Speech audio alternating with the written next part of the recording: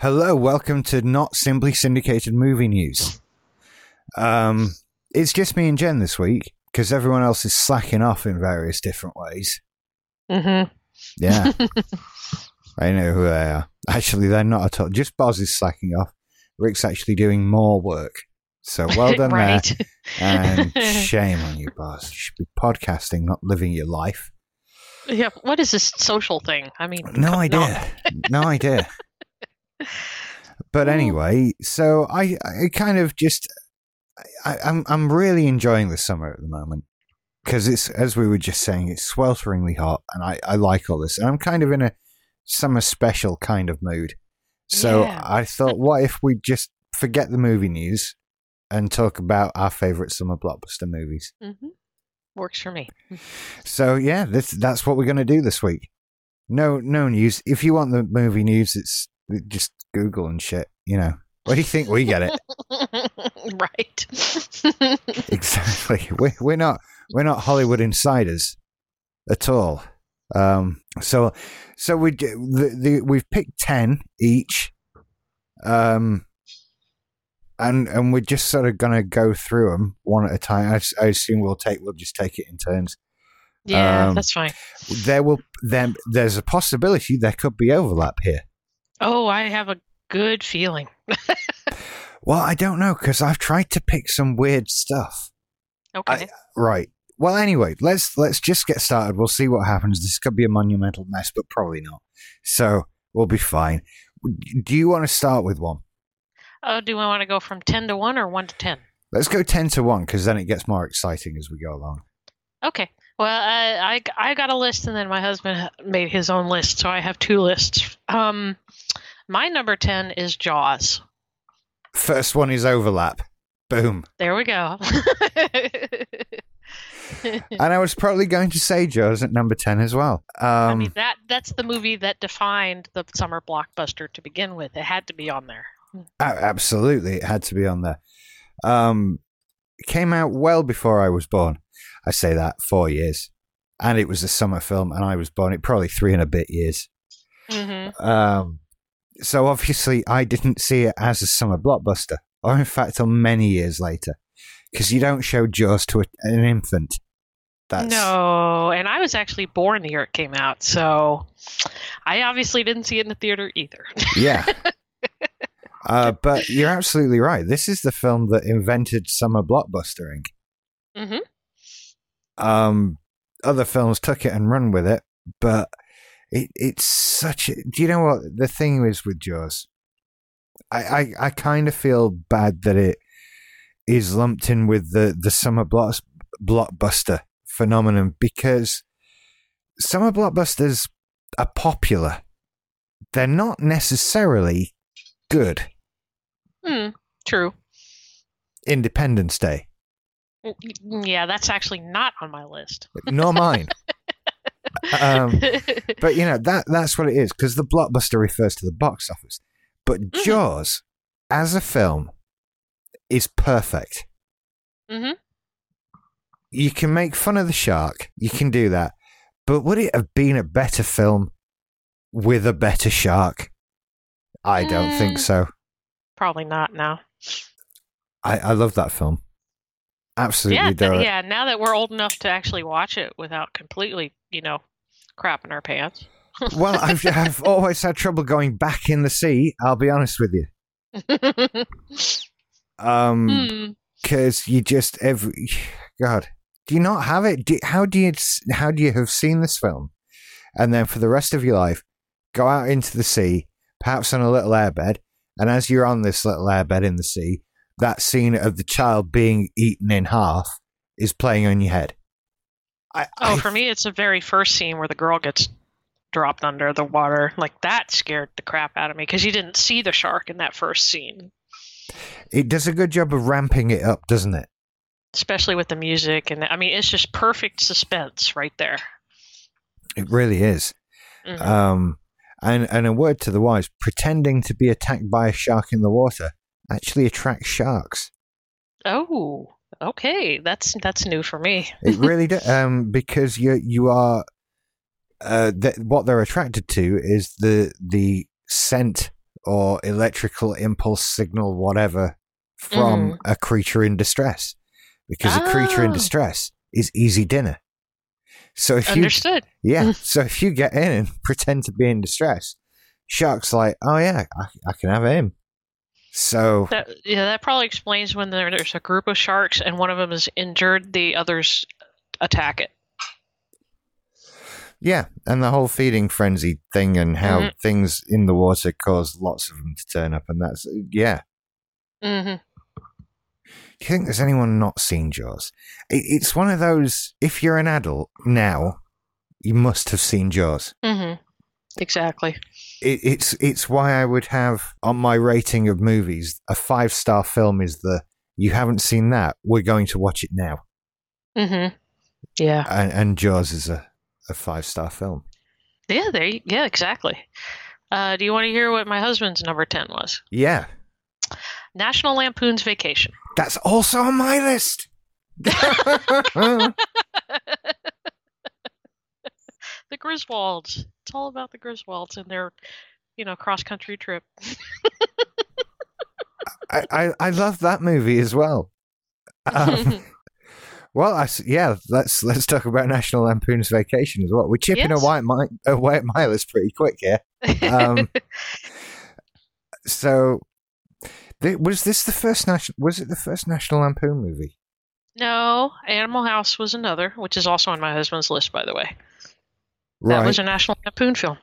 Animal House came before Vacation, but they're both, classics. Toga. I am convinced that part of the reason for my first university experience not going well was the fact that within the first couple of weeks I saw the movie National Lampoon's Animal House for the first time. And you sort of said it in your head like, oh, that's what I'm meant to be doing. Okay, then. And well, I mean, considering the kids in this particular fraternity are just the ultimate, slacker students, not student people in this fraternity. Yeah, that was me. That was me.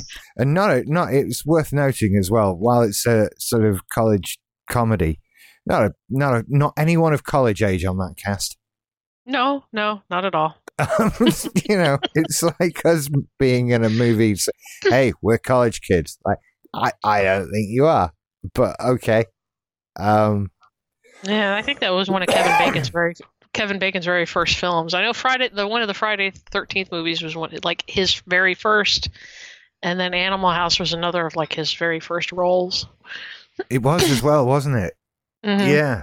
He's even good in that. You can't go wrong with Kevin Bacon, and that's always been true. Mm. But National Lampoon's Vacation is just... It's one of those films that just has so many special moments in it. And it's difficult to talk about it without just starting to list these moments. Well, that's how comedy films are. They always have those moments that you talk about. Mm. And this is full of just so many of them. I kind of feel like, apart from the really absurdist ones, a lot of us, if you've been on a family vacation, might have gone through something similar to some of these situations. Well, you probably didn't tie the dog to the back bumper of the car. That's probably the grossest one. You didn't drive along with dead grandma tied to the roof of the car. Yeah. You said that once we did. No, but generally, no. But things like, we've found ourselves suddenly you're in the really bad part of town. Mm-hmm. And just don't stop. Just keep on driving. And Clark Griswold doesn't do that. Yeah. You've got so many famous people in this as well. John Candy at the end. Eugene Levy sells him the car. Dennis Quaid is his cousin or whatever, yeah. Randy Quaid. Okay, the Quaid brothers. I usually get them backwards. Isn't it weird that they're brothers? Yeah, they don't seem like they would be brothers, but they are. They're two very different people there. Mm-hmm. This film just introduces us to so many characters that you're gonna watch in film after film for years. You've got to have seen this. Mm-hmm. Exactly. But again, this came out in 1983. It was the early 80s. Yeah. And it's got F-bombs in it, so I didn't see it. Well, and it's also got Christy Brinkley naked, even though you don't see anything. So that's true. It was Christy Brinkley, wasn't it? Mm-hmm. Seemed to marry and then later cheat on Billy Joel. I thought he cheated on her. I think the story was, right, she cheated on him with her helicopter instructor. Oh, geez. And the reason they got caught was they crashed. I don't know if they were in like a compromising position when they were found or something like that. Hang on, why are you both naked crashing a helicopter? I don't know what the situation was. It's like kind of like, oh, why were you there when you were meant to be somewhere else kind of thing. I don't know. Mm-mm. I don't know. I hear they're good friends now.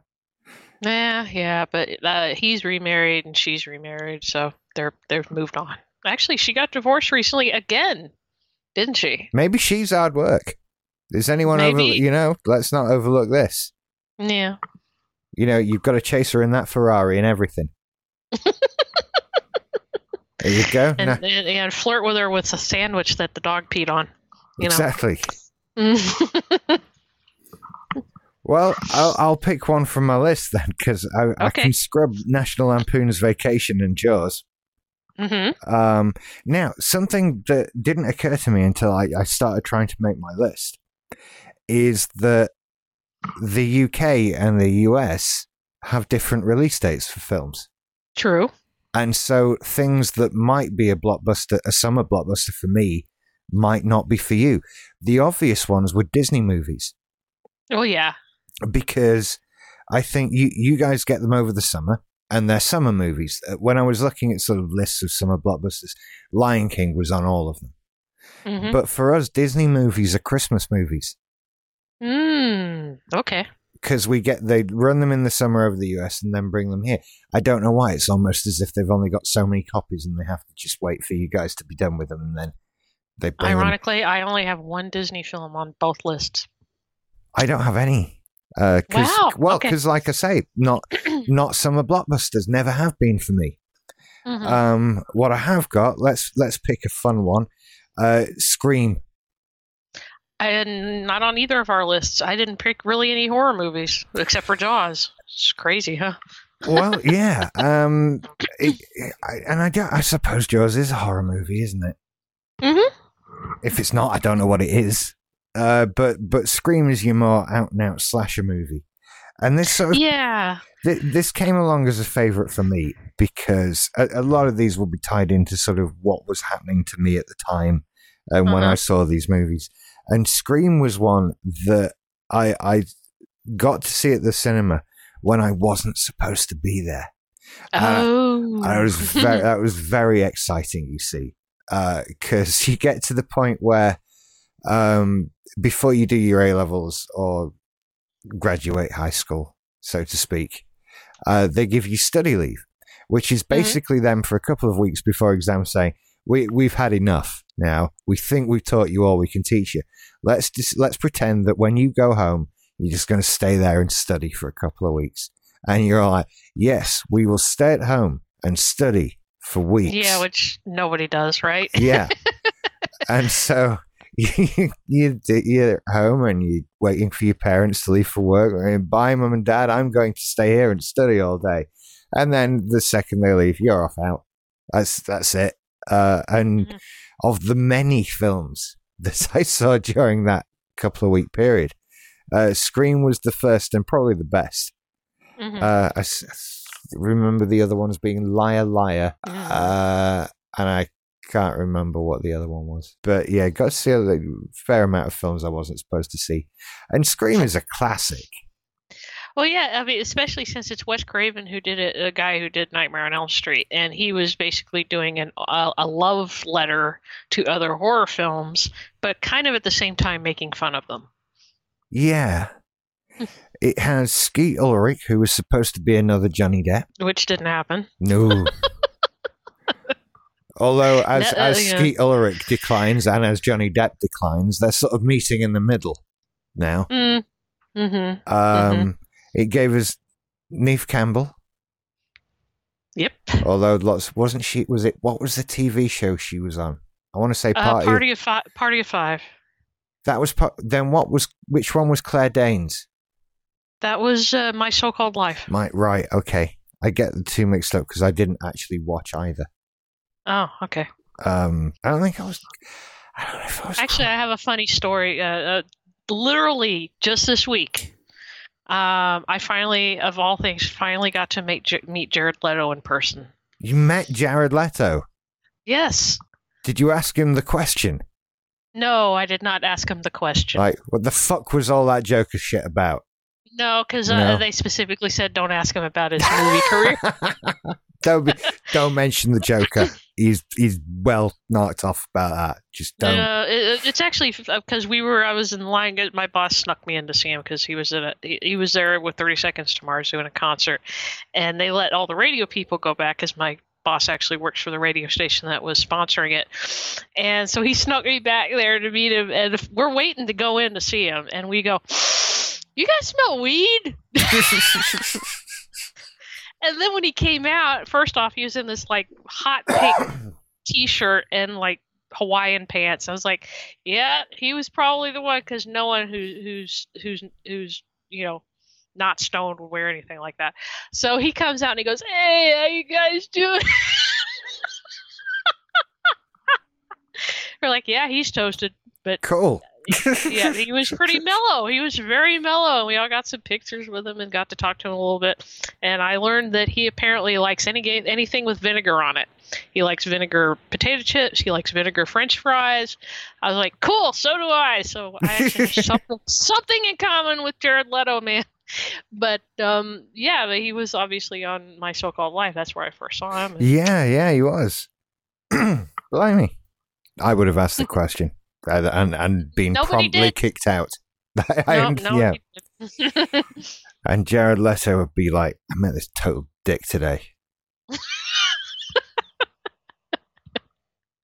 He'd talk about me. Not well. Not well.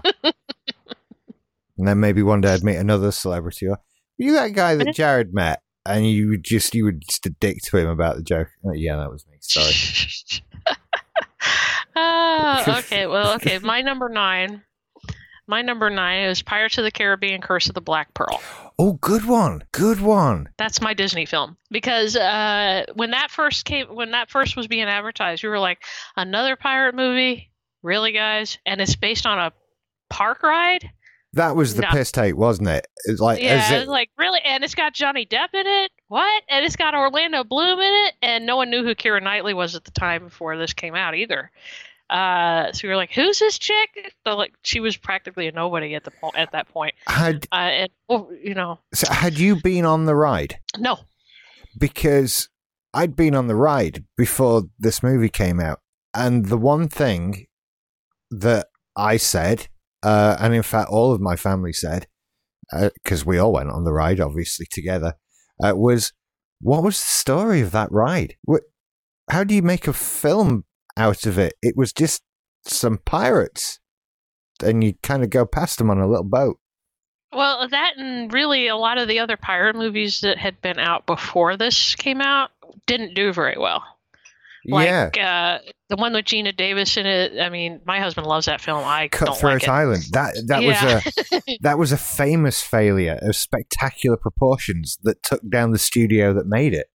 Yeah, I mean, the only pirate film beyond, of course, the first Pirates of the Caribbean film that I liked was Nate and Hayes. That was called Savage Island over here. Really? Yeah, okay. It had Tommy Lee Jones. Yeah, when he was actually young and kind of hot. I saw that. I saw that at the movies. It was, oddly enough, in a double feature with Disney's Robin Hood. That's a weird combo. Don't know what to tell you. Probably, I think, the only double feature I've ever seen in my entire life. And it was Disney's Robin Hood and Savage Island, or Nate and Hayes. Nate and Hayes, yeah. Goonies doesn't really count as a pirate film. It just has pirate. Yeah, it's not a pirate film. No, not like Pirates of the Caribbean and Savage Islands. But since pirate films had not really done very well before this came out, everyone was really skeptical about it, and then suddenly it came out and made like shit tons of money, and everyone's like, what the hell? Well, the thing with Pirates of the Caribbean was it was actually good. Mm-hmm. It was a really fun movie. Johnny Depp was great because we weren't fed up of him by then. Mm-hmm. I think it's easy to forget. This movie is why we're fed up of him. Right. It began the decline of his popularity. Yeah. But when this came out, it was, oh, great, Johnny Depp's doing something. Oh, and he's doing that voice. This is a bit like Keith Richards. I wonder what he'll do next. No, he'll just do that for 15 years. Mm-hmm. It was impressive that Orlando Bloom was watchable. Yeah, exactly. That's never happened before or since, depending on how you feel about the damn elf stuff. Well, he really had no reason to be in the Hobbit films, honestly, because Legolas isn't even in the Hobbit. No, he's not. And I didn't think he was that great in Lord of the Rings. No, well, that was like one of his first roles was in Lord of the Rings, if I remember correctly. It was definitely early stuff. I don't know. He was only like 19 or something when he started filming that. 19 or 20. Oh, right. That's why he was so skinny. Yeah. And they were all like 60 when they finished. Right. I'm honestly surprised any of them worked again. Not through lack of being offered work, but just through like, I can't be asked anymore. Isn't that all the acting there is to be done now? Right. What else can we do? Because they were doing those films for like a year and a half straight or something like that, and that was before the reshoots. Crazy. I think they went longer than that, to be honest with you. I know they were all just living together for ages and all kinds of stuff. And I heard Sean Bean does not like to fly, so any of the scenes that were on mountains, he had to hike up there in his outfit. Well, that's Sean Bean's problem. I wouldn't say that to his face. No, I wouldn't either. Let's see. Number 9 on my husband's list was Apollo 13. That's also on my list. I'm going to have no list left. I could tell you right now there's one on here, I'm sure, another one that's surely on your list, but we'll get to that. Okay. Hang on. I'm just deleting the what we've covered already. It's just being chipped away to nothing. Oh, not quite. Oh, dear. But, yeah, Apollo 13. Bloody love that movie. Yeah, it was a great film. Kevin Bacon again. Yes, exactly. And Bill Paxton. Ah, Bill Paxton. He is missed. The whole cast is absolutely spot on, isn't it? Really? Yeah. I mean, I kept thinking Gary Sinise would have a bigger part in the film. I was always slightly disappointed that he didn't. Me too. But I suppose it's a true story, so you can't, like, give him one. I know, but this was right after the Forrest Gump hype. Yeah. With the two of them, and then suddenly, he was made a more supporting character in this film, and like, what the hell? Yeah, Tom Hanks and Gary Sinise back together to never be in a scene together. Right. If they were in a scene together, it can't have been more than one or two. Mm-hmm. Right. Well, they talked, but they weren't physically in the same room. I think I saw this at the cinema 3 times. I mean, that's really why it's on my list as well. It warranted multiple viewings. Wow. Which and just enjoyed it every time. It was just a phenomenal movie. And one of those, like, you sort of aghast the whole way through that this is real.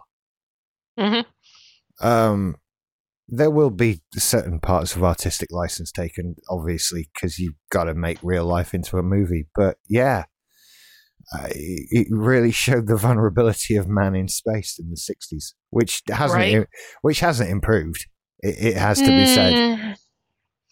You're still in a Oh. box. Yeah, you're still in a box. You're in that's a true. little box in nothing. In literally nothing. Mhm. And it's like, I hope this box doesn't break. Right. Okay. And their box broke. Mm. What do you do? Right. You can't beam down. You can't just, maneuvering thrusters, Mr. Data. None of that. Mhm. Just, and it's sort of disturbing to realize how much of space travel really was. We're going to point this thing at that thing and throw it really hard. And with any luck, it will hit that thing. We hope. Yeah. We've done lots of maths. We're very sure it will hit the thing, but, and then you sort of ask, so who would like to sit on top of this thing? Anyone. And oddly, they find people who put their hands up. And, yeah, right? Yeah. It's amazing. And this was just a spectacular. I've not seen it for a few years. And I hope the special effects hold up. I remember them being very good. They were pretty good, yeah. And of course, they did all the zero-G flight stuff, didn't they? Which I found out they did it in a tube with like fans or something to make it look like they were floating. Well, they did lots of the parabolic flight things. Yeah, which I thought was pretty cool. And so it's weird because you're not weightless. You're just falling inside a thing that's falling at the same speed as you. Exactly. Which is odd. Which probably made them nauseous until they got used to it. And I remember there was an interview recently with Tom Hanks because he was on Graham Norton and they were talking about it. And he said, when you're with only two other people in this like small room, you guys, they come up with the foulest jokes in between takes. He was saying both Kevin Bacon and Bill Paxton were like, who could have the more disgusting joke to say the whole time that they were filming? And Tom Hanks is like, you guys are weird. See, I remember reading something about... Oh, hang on. Excuse me.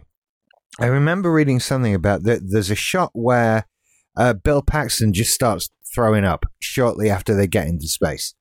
Mm-hmm. And I think that's real. Oh. Ew. I think that's him throwing up on the parabolic flight, nicknamed the Vomit Comet. Yeah. Because, you throw up on it. Because your dinner isn't quite falling at the same speed that the rest of you. It's weird. So it comes out sometimes. I think that shot of him throwing up is of him actually throwing up. Ew. Which might make some people throw up next time they see it. Yeah. Now that they know that. So I'm sorry if I've just done that to you. But it's one of those, like, we caught it. We were filming, he threw up. We can so put that in. Yeah. That makes me kind of nauseous. It's fine. You've got Ed Harris was awesome in it. With a toupee. Yeah. Was it? Was it? Yeah. He's been bald since his 30s. Yeah, he has, hasn't he? Mm-hmm. Thought it was just it was only a bit of a toupee, though, wasn't it? Kind of, yeah. But I kept looking. I kept staring at the hair the whole time that he was on screen. I don't know why. I think it might have been my first Ed Harris experience. For me, it was The Abyss. I'm just trying to find it on his IMDb. Which What year was narrowly it? 95. The Abyss narrowly missed my list. But that was the first time I saw him was The Abyss. Yeah, I didn't see Glengarry Glen Ross until years later, or The Abyss for that matter. They were both films I saw doing movies you should see. Is he the voice in Field of Dreams? No, I don't think so. It's here on his IMDb. Really? Because they never actually say who the voice is. It's just the voice in the credits. It says unconfirmed, but Field of Dreams, the voice. So, I don't know, maybe he's just one of many people who are rumored to be the voice. I don't know. Guess so. But yeah, looking at this, I'd not seen any Ed Harris stuff before, so I didn't know he was bald, which is why it wasn't weird to me. And then everything I've seen comes after, so you just assume, oh, he went bald because he was nearly. Like I say, it's only a bit of a. That guy didn't have much more hair than Ed Harris has. Yeah, well, some of his later roles, like he was almost unrecognizable in History of Violence when I saw him because he had all that prosthetics on his face. Have I seen that? I feel like, oh yeah, I have. The Viggo Mortensen one. Yeah, I mean, he's done a lot. Why do I feel? Oh, because Westworld. Yeah, that's it. I feel like I've seen a lot of him. He's on that now, but yeah. Yeah, and he's doing he's great on that. I was stunned that he was on there. You know, I thought he'd be an episode 1 kind of guy. Nope, same with Sir Anthony Hopkins. We were like, really? He's on the whole thing? Actually, and James Marsden as well. True. It's like, dude, you're in films. You know what? Oh, you got it. So when he was in it week 2, I was stunned. So many people, and we forget television's much more preferable work to an actor than movies. Well, it's more steady, that's for sure. Yeah, and it's HBO, so they aren't slumming it. True. You know, they're not taking a massive pay cut or anything, I'm sure. So, of course they're in it. What film were we on? Apollo 13. Yeah, we just did Apollo 13. That was it. That's all right. Okay, so now we're up to number 8. My number 8 is the first Iron Man film. All right, cool. Because, again, we didn't know what we were going to get. Yeah. And it blew everyone away because that was the beginning of the MCU for the most part. And they were testing the waters and they were writing the script as they filmed it. I mean, it was off the cuff completely. And just the perfect amount of circumstances happened to make this film work. They did. I'm trying to remember how I felt about it coming out. And I was excited. It always struck me as an odd one.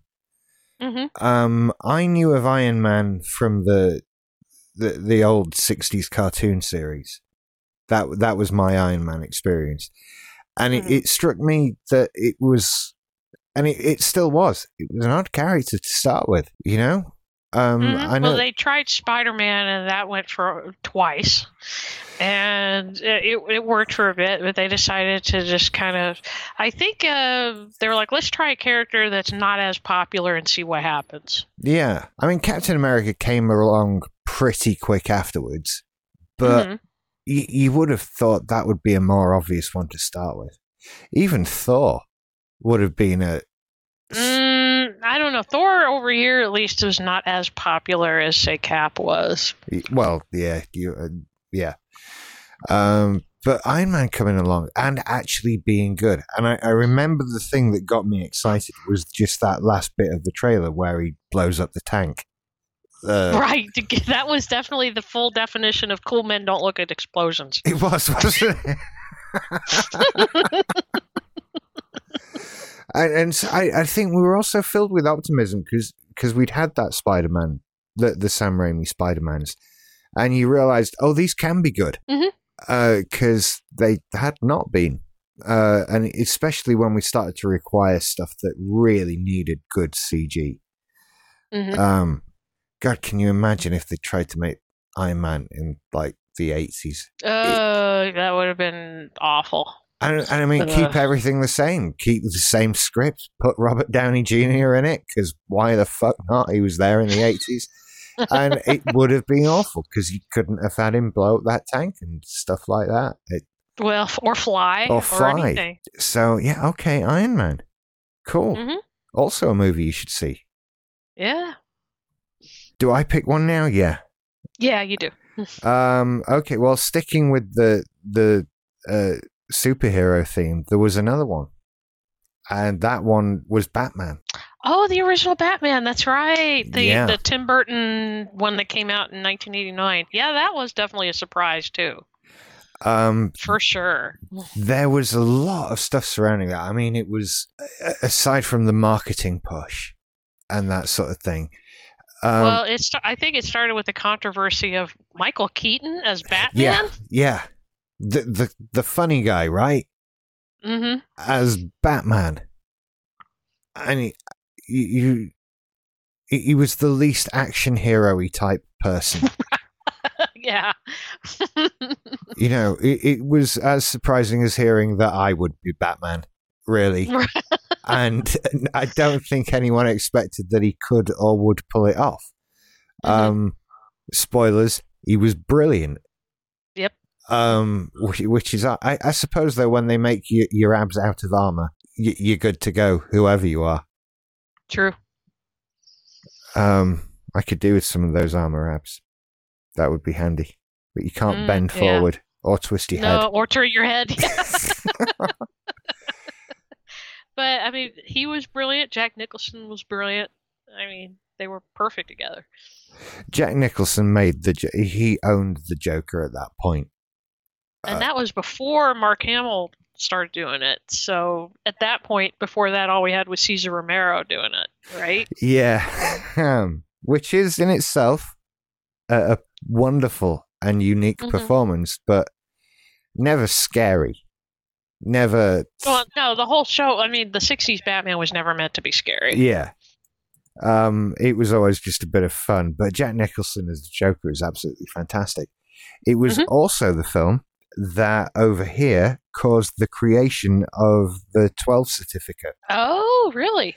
I don't know why, but it was the first ever one. And the reason why it was why that sticks in my memory so much was because you had to be 12 to see it, and I was 11. Oh, see, over here we got the PG-13 rating back in the early 80s, and that was caused by Indiana Jones and the Temple of Doom. Oh, that's a good one for that. Yeah. I think that would have been a 12 had it come out. Probably, yeah. A few years later, because, yeah, pulling people's hearts out of their chest is fairly gruesome. Just a bit. Just a bit. So, yeah, and it just everything was Batman for ages. Yeah, and that was the first film that I remember specifically. It hit video stores while it was still in theaters. Oh, right. Right. I don't know if that's how long the darn thing ran. It ran for so long that it hit the Blockbuster while it was still running in like the dollar theater. We're like, what? I remember that we rented it on VHS when it came out. So technically I got to see it before I was 12. But and it destroyed my fragile little mind. Oh. But I remember when we got it, people came over. You know, this went suddenly beyond family movie night to, hey, we've got a copy of Batman. Come on over. Wow. Because I mean, yeah, and this feels like a weird thing to describe to young people now, right? When you rented movies from a video store, you would go in and all of the copies of it would be out on shelves. Mm-hmm.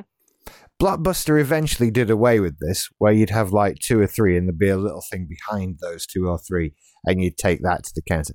No, but when it was VHS, just you'd walk in and there'd be a wall of Batman. Yep.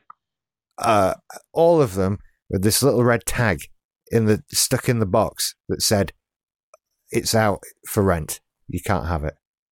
Mm-hmm.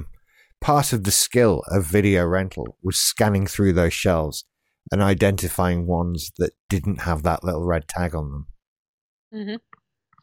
Mm-hmm. And so they eventually started a system of booking things ahead of time. So like just reserving one.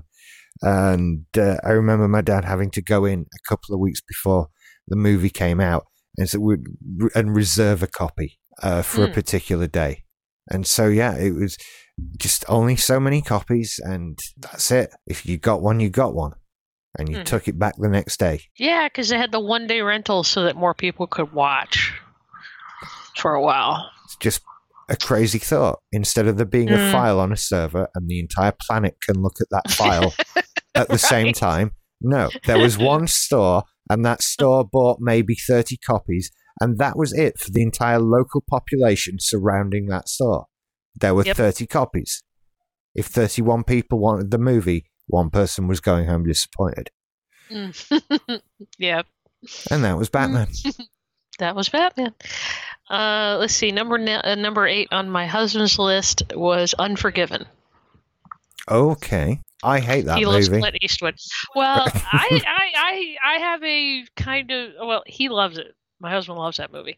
It's okay, and it's probably one of Morgan Freeman's best performances, and definitely one of Gene Hackman's best performances. It's one of those movies that you don't want to say that you like it. Especially for me, since I don't like a lot of Westerns. It's one of the few Westerns that I can watch. Yeah. Fair enough. I just found it a bit simple and straightforward.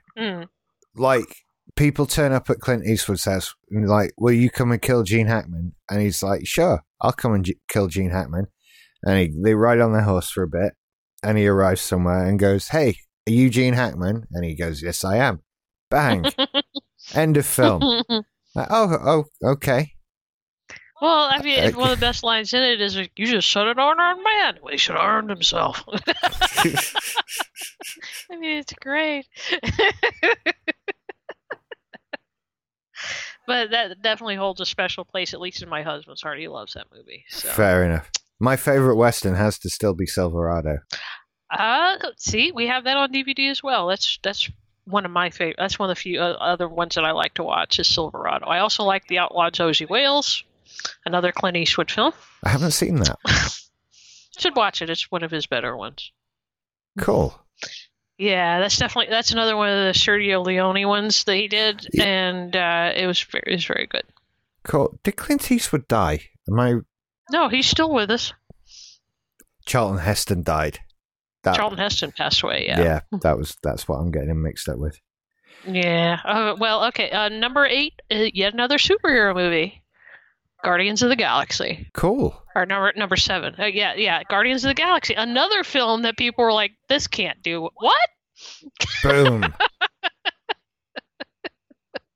Yeah, that was the year of just let's break some box office records, wasn't it? Because it was Guardians of the Galaxy, a new Star Wars, and I think was the other one, Jurassic World took it for a bit. No, Jurassic World came out the year after Guardians. What was the other one then? I feel like was there an Avengers movie that year? Was it the second one? Age of Ultron. Okay. 2014 is when Guardians came out. Summer movies. See, now I gotta look it up. Best summer movies of 2014. Here we go. About a Boy came out that year. That's right. I actually like that film. Not for everyone. Yes, the first Avengers. Well, no, the first Avengers film came out in 2012. It wasn't a summer movie. Avengers, the first Avengers film. No, sorry, it came out at the very beginning. Yeah, I mean the one we're looking for, whatever film it is, because as you said, Guardians of the Galaxy was the summer one. Okay, so the films that came out, this is the top 5, okay, of the highest grossing summer movies of 2014. Guardians of the Galaxy, number 1. Transformers Age of Extinction, number 2. Oh, God. Yeah. Maleficent, number 3. X-Men Days of Future Past, number 4. Dawn of the Planet of the Apes, number 5. It was Captain America the Winter Soldier. Was it? Okay. I think it was. I think that came out at the beginning of the year and did really and became like and broke box office records. Then Guardians of the Galaxy came out and smashed all of those records. And then at Christmas, Star Wars came out and smashed the lot. Yeah, well, that was Rogue One that came out that year. X-Men Days of Future Past came out around like right before Guardians did. Also a good film. But Guardians just like again another property that no one thought would do well. Oh yeah, it's weird, Marvel. Well, that and Pirates, they're both like, really?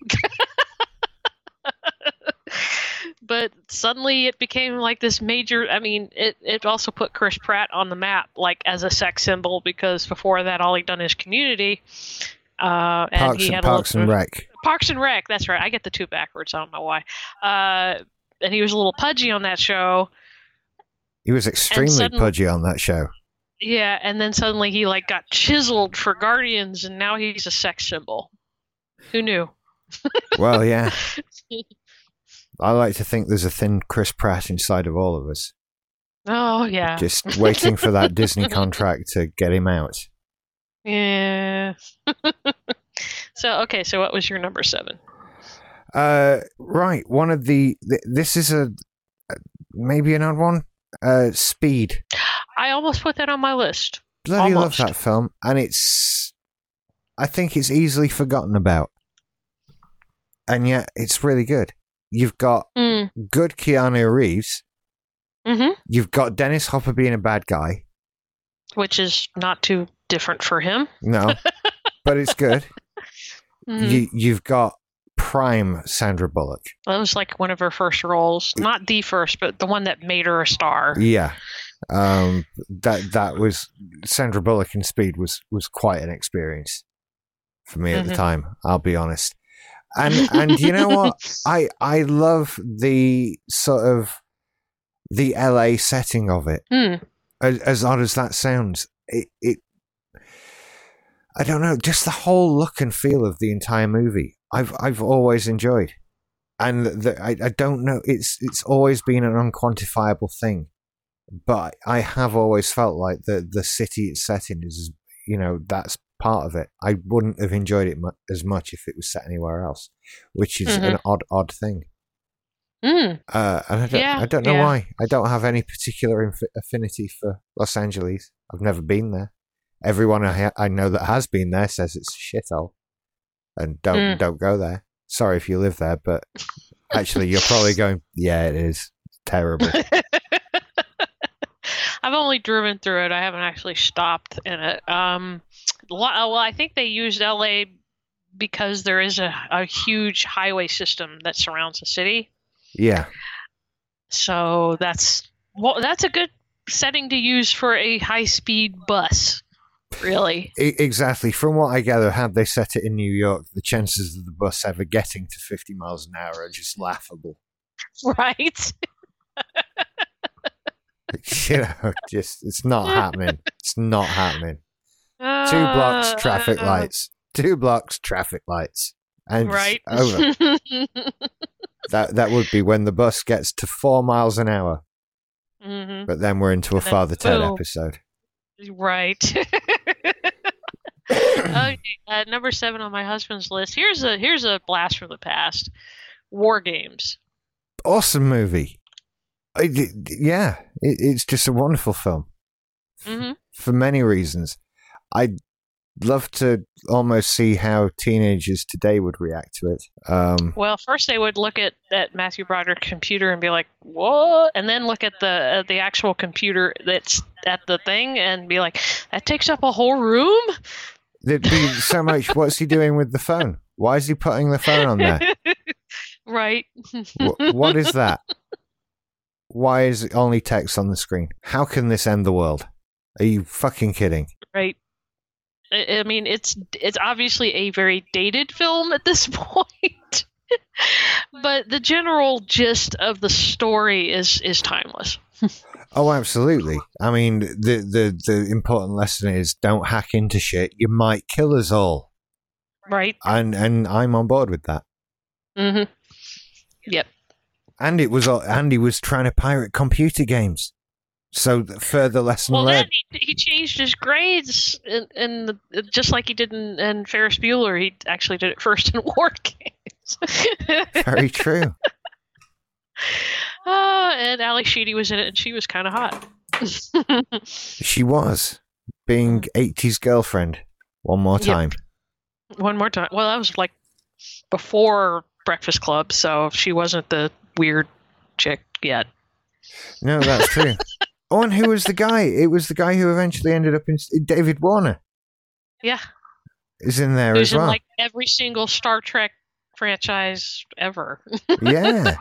He's Chancellor Gorkon. He wanted peace with the humans. Yeah. But Christopher Plummer didn't want him to have it. Ah. Bad Christopher Plummer. Nope. Okay. Then number 6. We're up to number 6. My number 6, another movie that shocked the heck out of everybody. Terminator 2. I have that as well. Yeah, it did. That blew everybody away, didn't it? Mm-hmm. It really did. For many reasons. It was a good film. It was a good film. The technology they used for all of the effects was top notch. They actually 180'd and made Arnold the good guy. The kid was actually not annoying. No, not till much later. No. And you got to see, Sarah Connor as a badass, which even in the time that the movie came out, that was not as much of a thing as it is now. I mean, sure, we had like Ellen Ripley before that, but in sci-fi, not very many female badass characters had been out there yet. Absolutely. I think that paved the way for a lot of others. At least as important as Ellen Ripley. Mm-hmm. I would say it did a lot. I think it helped a lot of men to realize, hey, this is kind of hot. Yeah, that too. Women that kick ass are actually more interesting than women that just need rescuing. Mm-hmm. And they did a good job of pointing that out. Mm-hmm. You had all the CGI stuff for the first time, well, as prominently as it had been. Yeah, and the effects actually do hold up. Now, if you rewatch it, they still look good. It's fortunate that the main special effect is the fact that he's just a shiny mirror thing. Yeah, and there's only so bad that can look. If you, mm-hmm. Did I say that right? Really, is there only so good that can look? I don't know, but yeah, it looked fantastic. It was the film that was then used to demonstrate televisions in electrical stores. I remember that, and things like sound systems, because when that came out on VHS, things like widescreen was starting to become a thing, and Dolby surround sound was starting to become a thing. So everywhere that sold televisions, there would be one playing scenes from Terminator 2 through Dolby surround sound in widescreen, trying to flog you a telly. And they did. Nice. They did sell my dad a telly and a surround sound system. And it was fucking awesome. Wow. Yeah. Terminator 2 is the very first film I ever bought the extended edition for.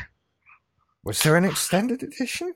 Yeah, they added another 15 minutes of film, including a scene that I'm sad it got cut because it was beautiful. What they did was, instead of them saying that he had a learning computer and his chip would just refocus itself, they actually had a scene where they cut open his head and took the chip out and reprogrammed it and put it back in, and it was her and her sister doing mirror, and it was really cool, and for some reason they cut it for pacing. Right.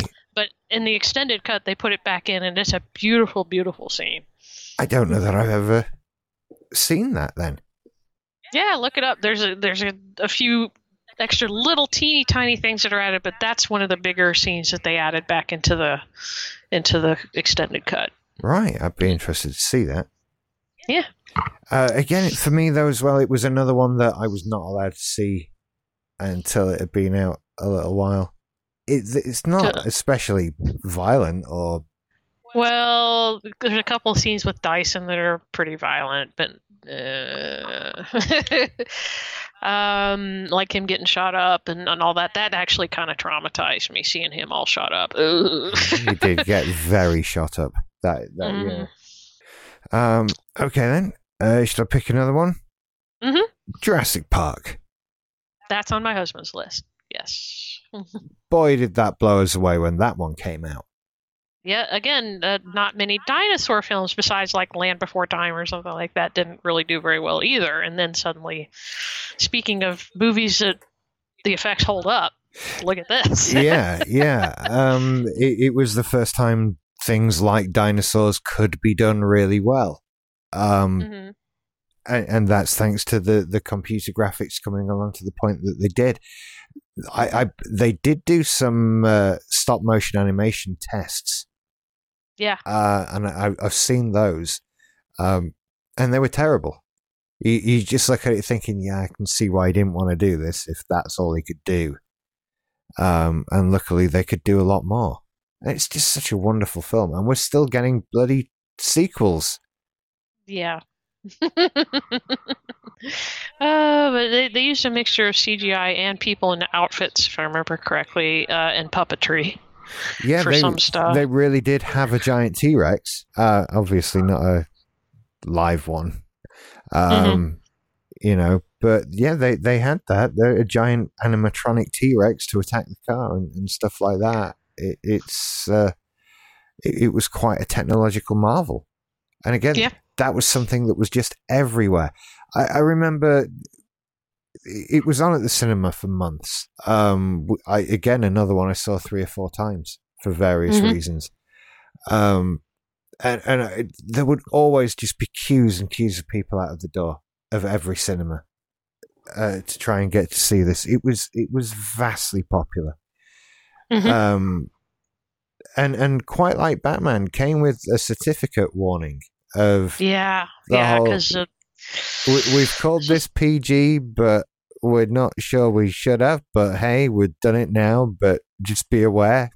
Well, there's a couple of scenes near the end that are questionable. Yeah, like the guy getting eaten. Oh yeah, there's plenty in it that's questionable for a PG movie. But I don't know. We're all okay now, aren't we?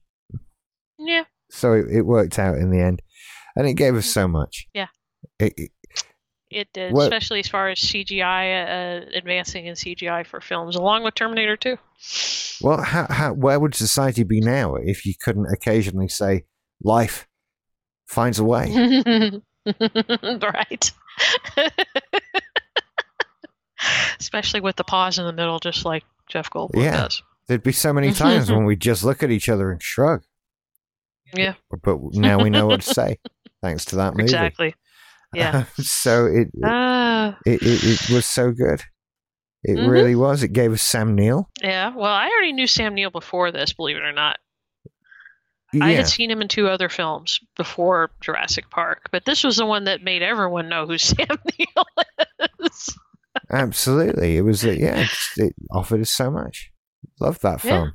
And it's one of those that if I catch a bit of it, I'll watch it through to the end. You know, so you have to be careful to avoid it sometimes. Otherwise you're stuck. All right, we're up to number 5, and now we're getting into the big guns here, as far as my list anyway. Yeah, I've only got 2 left, by the way. After because yeah. Okay, number 5, Raiders of the Lost Ark. Awesome one, yeah. I mean, it's Raiders of the Lost Ark, for God's sake. Yeah, I mean, that was just everyone went out to see it, and everyone just loved it, and it was the second big franchise that got Harrison Ford on the map, after Star Wars. And he wasn't a side character in this one. He was the main character. And it was about an archaeologist in the 30s, and we were like, how's this going to work? But it did. What year did it come out? Because I don't... 80 or 81. Right, so yeah. It was something I will have seen later.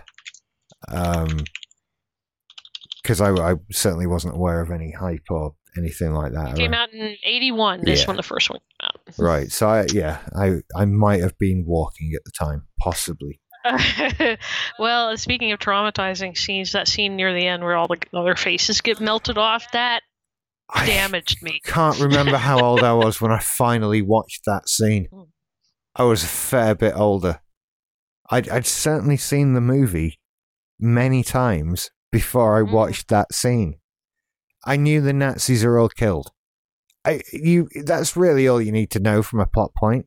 They open up the thing, they're all killed. Spoilers for Raiders of the Lost Ark, everybody. For a movie that's like almost 40 years Yeah, old. if you don't know how that film ends by now, come on.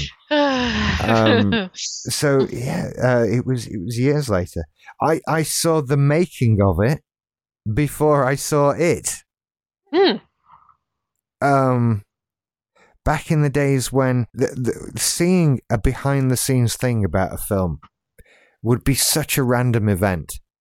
It would be, maybe it's a weekend, maybe BBC One hasn't quite filled the schedule correctly, and we need something for 20 minutes, and oh look, we've been offered this behind the scenes of Raiders of the Lost Ark special, and you get to see it. Yeah. Okay, what another one of yours? Okay, my last two, Return of the Jedi. Oh, okay. Yeah, I actually saw that in the theater 3 times. Yeah.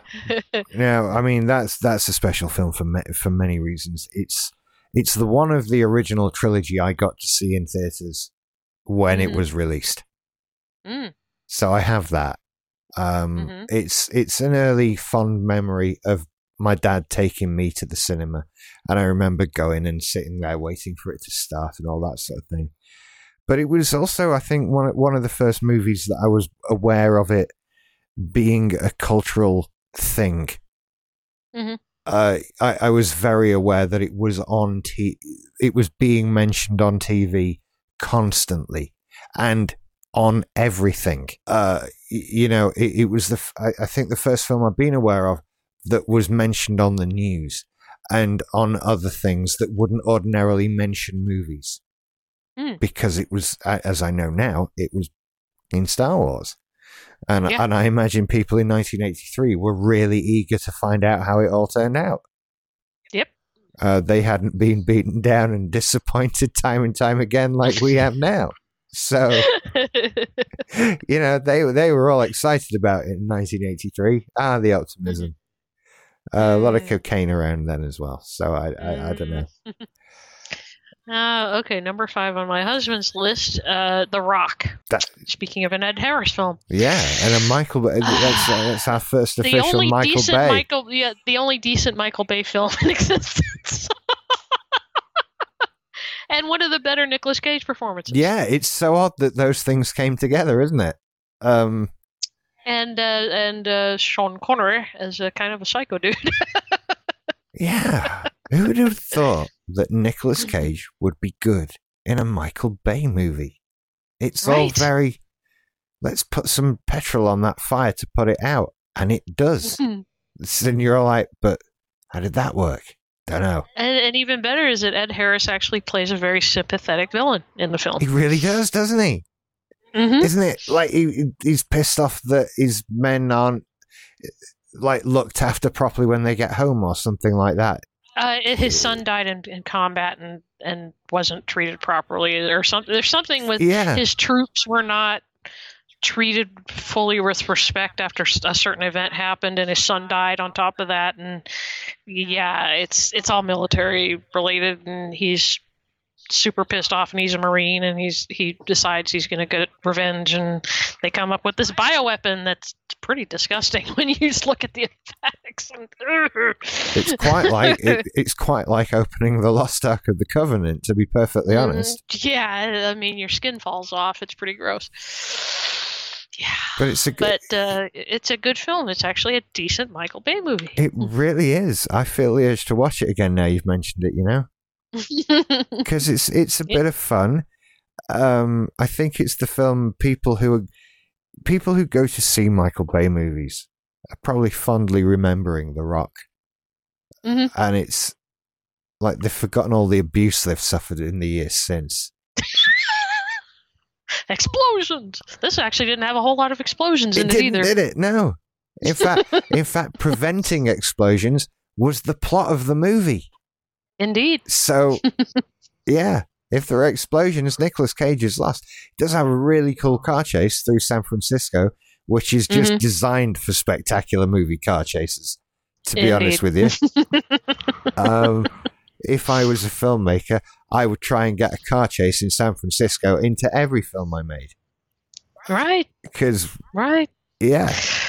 It's because you have the hills and you just have the narrow streets and everything. Pittsburgh is similar. You have the similar kind of environment where you can do all that. Yeah, I mean, hills and narrow streets is all you need for a cool car chase scene. Exactly, and the Rock has it all. Yeah, I'm definitely going to watch The Rock now. Okay, my number 4, Ghostbusters. Excellent movie. Of course, it's Ghostbusters. That was one I didn't include for release date reasons. Again, not a summer blockbuster for us. Actually, did I double check that? Hang on. Ghostbusters. Because the second one came out around Christmas time, but the first one came out in the summer. Over here, at least. Yeah, I feel like it was a winter film.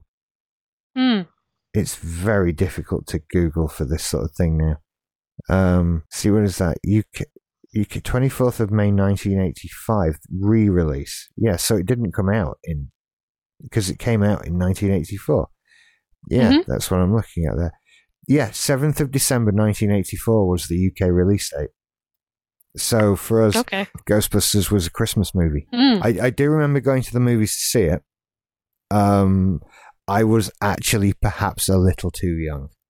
Then there are a couple of really scary moments in it. Yeah. But ultimately, hey, it's Ghostbusters. It's just, if you haven't seen Ghostbusters, what are you doing with your life? Right? And now we're talking about it, I'm kind of marveling at the arrogance of attempting to, like, remake it. Well, they did, kind of. Yeah. But and look how it ended up. And I sort of think, well, of course it ended up like, how could you think it was a perfect thing? You can't just go, well, we'll make that again. If that was doable, they'd have done it a lot. You know? Right. And they've been trying to make the third one for how long now? Yeah, well, that's never going to happen, so... No, because Bill Murray keeps saying no. And now that Harold Ramis is no longer with us, I mean... Yeah, and I think the reboot killed it. I don't think anyone wants to see a sequel to that reboot. You know, I mean, it's not a bad film. I enjoyed it. Rick enjoyed it. I mean, I disagree. I think it was a truly awful film. Really? Yeah. Okay. And I've seen things since then. I've learned more about it that has made me think even less of it. Oh, okay. As a film. This is... I watched the Red Letter Media review of it because those guys, you know, are always spot on. There is one thing that sticks in my mind about the director, Paul Feig, who was talking in an interview. There is now the scene or the sequence that is kind of the equivalent of them going to the hotel to catch Simon. And the blonde lady, who's Kate McKinnon, sings the line, come out, wherever you are, in the style of Glenda the Good Witch in The Wizard of Oz, from that song. Yeah. And there was a clip of Paul Feig being interviewed, and he expressed surprise that line that she improvised in that scene actually ended up costing him a lot of money because it was really from a film and he had no idea. Yeah, it was licensed, wasn't it? And I thought, and still think, you're a Hollywood movie director and you haven't seen The Wizard of Oz. You're not allowed to make films anymore, sir. Oh, you are not allowed to be a professional filmmaker and not have seen The Wizard of Oz. I would like there to be actual laws with prison time attached with that in mind. And I will compile the list of movies that people must have seen to become professional film directors. But The Wizard of Oz is on that list. Absolutely. Agreed. Watch the original Ghostbusters, everybody. That's the best one. Yes, the one with Bill Murray, Harold Ramis, Dan Aykroyd. And I really enjoy Ghostbusters too. I know I'm not supposed to, but I do. I like it. the baby was kind of ugly, but Yeah. I get it was a big departure from the first one, but hey, what do you want? It's a film about people who bust ghosts. right. Yeah. Yeah.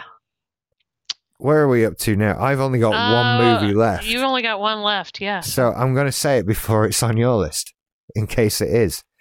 Now, this is one from a trilogy again, and you've kind of just got to pick the one that seems the most relevant. So, Back to the Future 3. Okay, I have Back to the Future 1. There you go. You see, I think they were all summer blockbusters, weren't they? Mm-hmm. And so you just kind of got to pick one. 3 was by far my favorite of the trilogy. Because of the Western element, or because they tied everything up? All kinds of things. Okay. But it wouldn't be as good as a standalone movie. You know, there's a lot of it that makes it special because the other two came first. Like the role reversal between Doc and Marty only ever means anything if we've seen 2 movies of them the other way around. And so on and so forth, with lots of elements of it. But the way it just brought everything together, and again, this was a multiple cinema view for me. And perhaps the film I've seen at the cinema the most number of times. Wow, how many? I think it was possibly 6 or 7. Wow. But it has special circumstances. Because the summer that it came out, we went on holiday to Spain, to technically an air quotes campsite, but not like you go and pitch your tent. It's like these all the areas are owned by holiday companies, and they've put tents there, and the tents are kind of like houses and all that sort of thing. And as part of the facilities on site, and it was huge, hundreds of acres of land with so many facilities and that sort of thing. Wonderful place. But they had a cinema. And you didn't pay to go in because it was there for the people on the site. And the time we were there for 2 weeks, they were showing Back to the Future 3. So I would just go and see it all the time, over and over, because you didn't need to do anything. You could just go in and sit down. And it was open air as well. So you didn't even have to go into a dark room and find a seat and that sort of thing. You could just wander in and out. And so because of that situation, I've probably seen it maybe even more than 6 or 7 times on a cinema screen. But just love that film. Also, the first movie that I read the book of before it came out. Interesting. Okay. Although it was just the novelization of a movie, I suppose. And clearly major script changes were made after the person who wrote the novel got to read the script. Well, obviously. As far as my Back to the Future 3 experience, that was the first time that I remember specifically that a movie theater did, here, let's have all 3 play back to back. When the third one came out, they decided to do like a marathon at the theater. And so I got to go see, I saw 2, obviously seen the first and the second, because they split up. They filmed 2 and 3 together, but then they released them at separate times, like a few months apart or something like that, from I remember correctly. Yeah, that's right. And when 3 came out, this one theater decided to do a marathon of all 3, and I went. That's the first time that I saw 3 in the theater, was during the marathon. Yeah. I seem to remember cinemas doing Star Wars marathons when Jedi came out.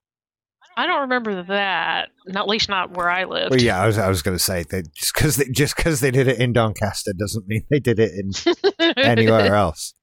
Yeah, but I had that was not number 3. Was the first Back to the Future film. Number 3 on number 4 on my husband's list. No, number 3 on my husband's list was Jurassic Park. Number 4 on my husband's list was Men in Black.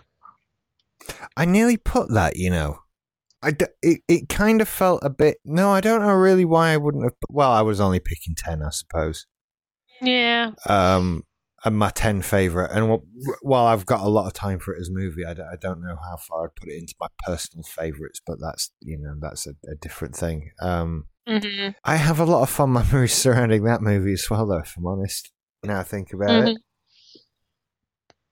It was so quirky for the time, and I didn't know at the time when I saw it that it's based on a comic book and so forth.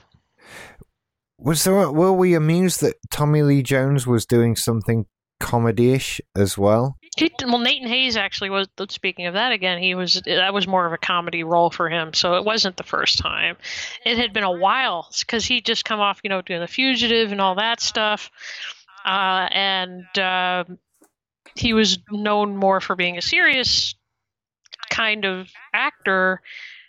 Then Batman and Robin came out. But that was after Men in Black, I think, if I remember correctly. Yeah, it was, I think. Or the Batman Forever. He was in Batman Forever, and that was him going completely Looney Tunes. But Men in Black, he was a straight man in that. So, and he's very good at playing the straight man. Yes, he was. Are they doing a remake? Has one been done recently and I just never saw it? They're doing a fourth one. I don't know if it's a remake or they're continuing. I haven't heard one way or the other. Just that a fourth one is going to be made soon. Aren't they? Isn't it a Men in Black 21 Jump Street crossover? No, that was a rumor. That's not real. Oh, that was right. An April Fool's joke. And then a few of the people in Hollywood were like, but no.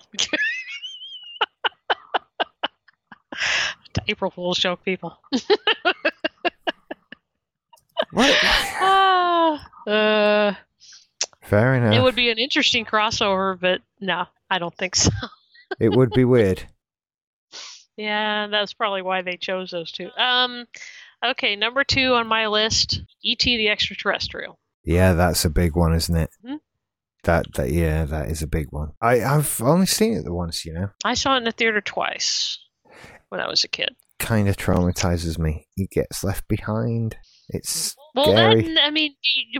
Because they purposely shot all of the adults basically from the chest down, basically from a child's point of view and his point of view.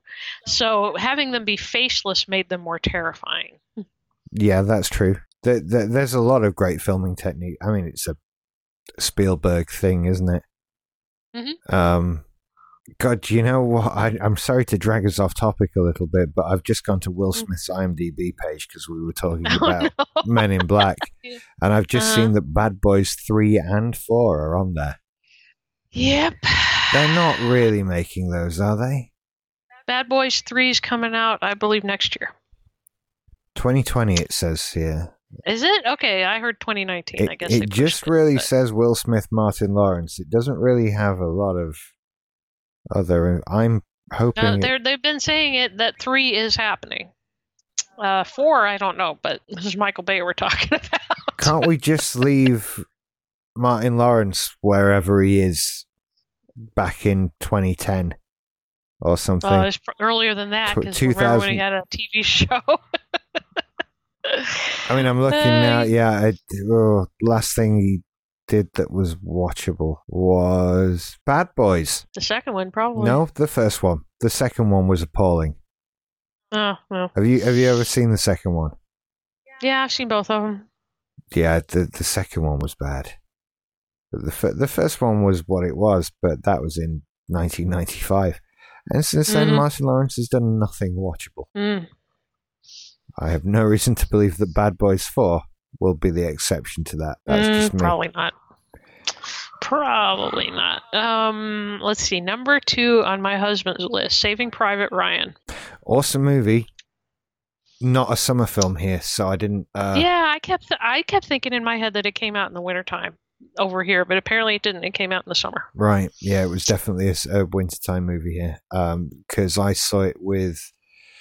I remember going to the cinema with uni friends at the time, so it was at least September because I'd gone back to uni. It might have been October. Then again, it might have been on at the cinema for ages. It upset me greatly as a film. I couldn't watch it. Yeah. I couldn't watch it. Have you seen it since? No, I'm not a big. I mean, again, similar with westerns. For westerns, for me, it's an aesthetic. With military films, it's the violence, especially if it's realistic, like Saving Private Ryan is. I can't do it. Yeah, I can't do it. I can't really argue with that. It is a very traumatizing film. It really is difficult to watch sometimes.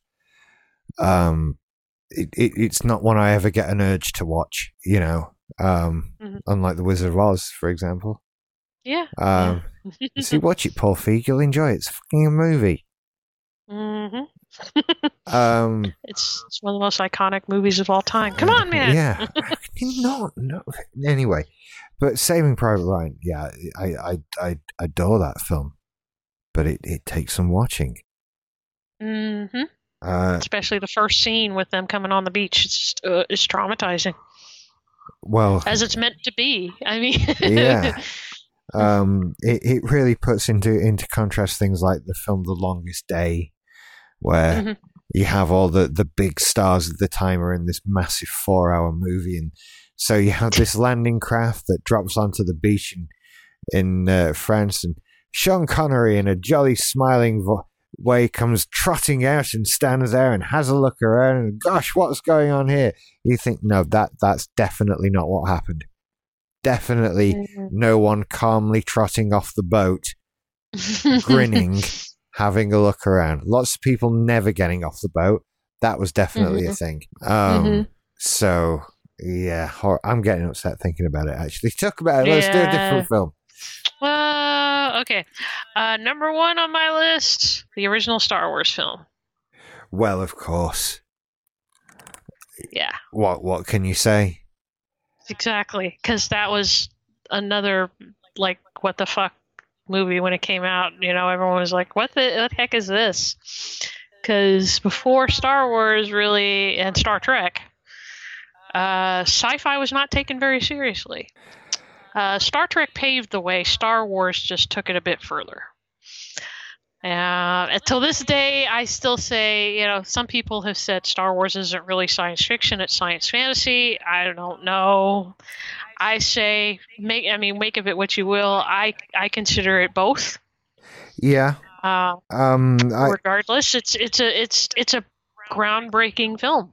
I can definitely get on board with the argument that it's science fantasy and not science fiction. However, while I'm prepared to accept that as a technicality, to use it as an excuse for Star Wars to not be compared to science fiction movies, then you're just being an arse. It's totally fair and valid to compare Star Trek and Star Wars. I think that's a fair thing to do, even though, yes, technically on paper, if you really want to get picky about it, Star Wars is science fantasy. But spaceships and shit, science fiction, sure. Yeah, right. It's lasers and stuff. Yeah, and laser swords and they say it's for science fantasy because of the whole Jedi and Force aspect to it, but spaceships, man. Exactly. And number 1 on my husband's list is Die Hard.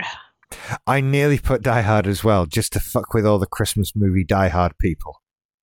Yeah, see, I thought it came out at Christmas time. No. And I looked it up. No, it came out in the summer. Don't fall for the propaganda. It is not a Christmas movie. It has never been a Christmas movie. It is a movie that happens to be set at Christmas, but was released as a summer blockbuster.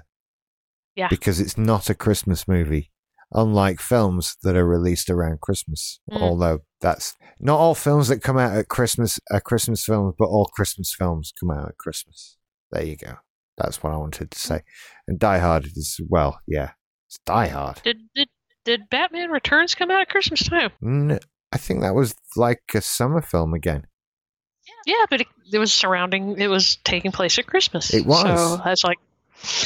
Yeah, but it's not a Christmas film. Yeah. So there you go. Just like Die Hard. Just like Die Hard. Well, some people say it's the greatest Christmas film of all time, Die Hard. Yeah, but, and those people are dicks. I'm sorry. Because it's not. The best Christmas film ever is A Christmas Story followed That's right. closely by Scrooged and National Lampoon's Christmas Vacation. Yeah. Then after that, we can start getting into your whole, which version of A Christmas Carol do you like, etc. All of that. Is Gremlins a Christmas movie? Also, no. But it is more of one than Die Hard, which is not one at all. Gremlins traumatized me as a kid. Oh, God, yeah, of course it did. It traumatized everybody as a kid. It's weird. The scene in particular that traumatized me when she was describing that her dad got stuck in the chimney. That traumatized me. Not the violence in it or any of the actual gremlins. Her telling the story about her dad. I was a mess. She absolutely owned that scene, didn't she? Yeah. Mm-hmm. And yeah, do you know what? I'm still to this day left thinking, so Billy, how long were you her boyfriend and you didn't know her dad had died? Like, I would have thought that would have come up in their relationship before that night. And I don't think they were a couple before the movie started. They just met through circumstances and later became a couple when the second one came out. Speaking of a bad film. I enjoyed that as well. But it is a bad film. Yeah. But, oh well. Yeah. Oh. Yeah. Well, that's our list. I think we're done. Smashing. Well, that was a nice break from the news. Yeah. It really, I don't know what news there's been. People are making films out there and things are happening with them. Projects are moving along, I would say, probably. And someone you love from your childhood has probably been accused of sexual assault. And someone else you love from your childhood has probably died. So that's all the movie needs. And all of that. Well, I hope you all enjoyed that little summer vacation. I think it's just the two of us next week. We should do something else then as well. Yeah, we'll come up with another list. Cool. So, thank you for listening, everybody. I hope you had fun too. Don't forget you can get the ad-free version of this show and have all our shows and all our old previous shows from the last 13 years of making shows over at simplysyndicated.com/everything. It's £6 a month and it helps us out. You get a special podcast feed that has no ads in. You can also follow us on Twitter at SimSyn. We have a Facebook group that would be awesome if you joined and came and chatted with us all, because that's actually a fairly active group, to be honest. It's really nice. We have Patreon at patreon.com/simplysyndicated. Best thing to do, go and visit simplysyndicated.com and see all the things we've got to offer there, because it's all pretty awesome.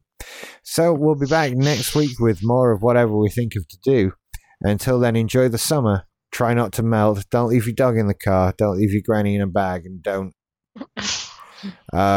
leave bottles of pop in the freezer for all that long. When they've gotten hot, when you want to cool it down really fast, set a timer on your phone or something to go back in 10 minutes and see how it's doing, because you don't want one to explode in your freezer. That's one as well. Okay. Right. Well, thank you for listening, everybody. We'll see you later. Bye-bye. Bye-bye.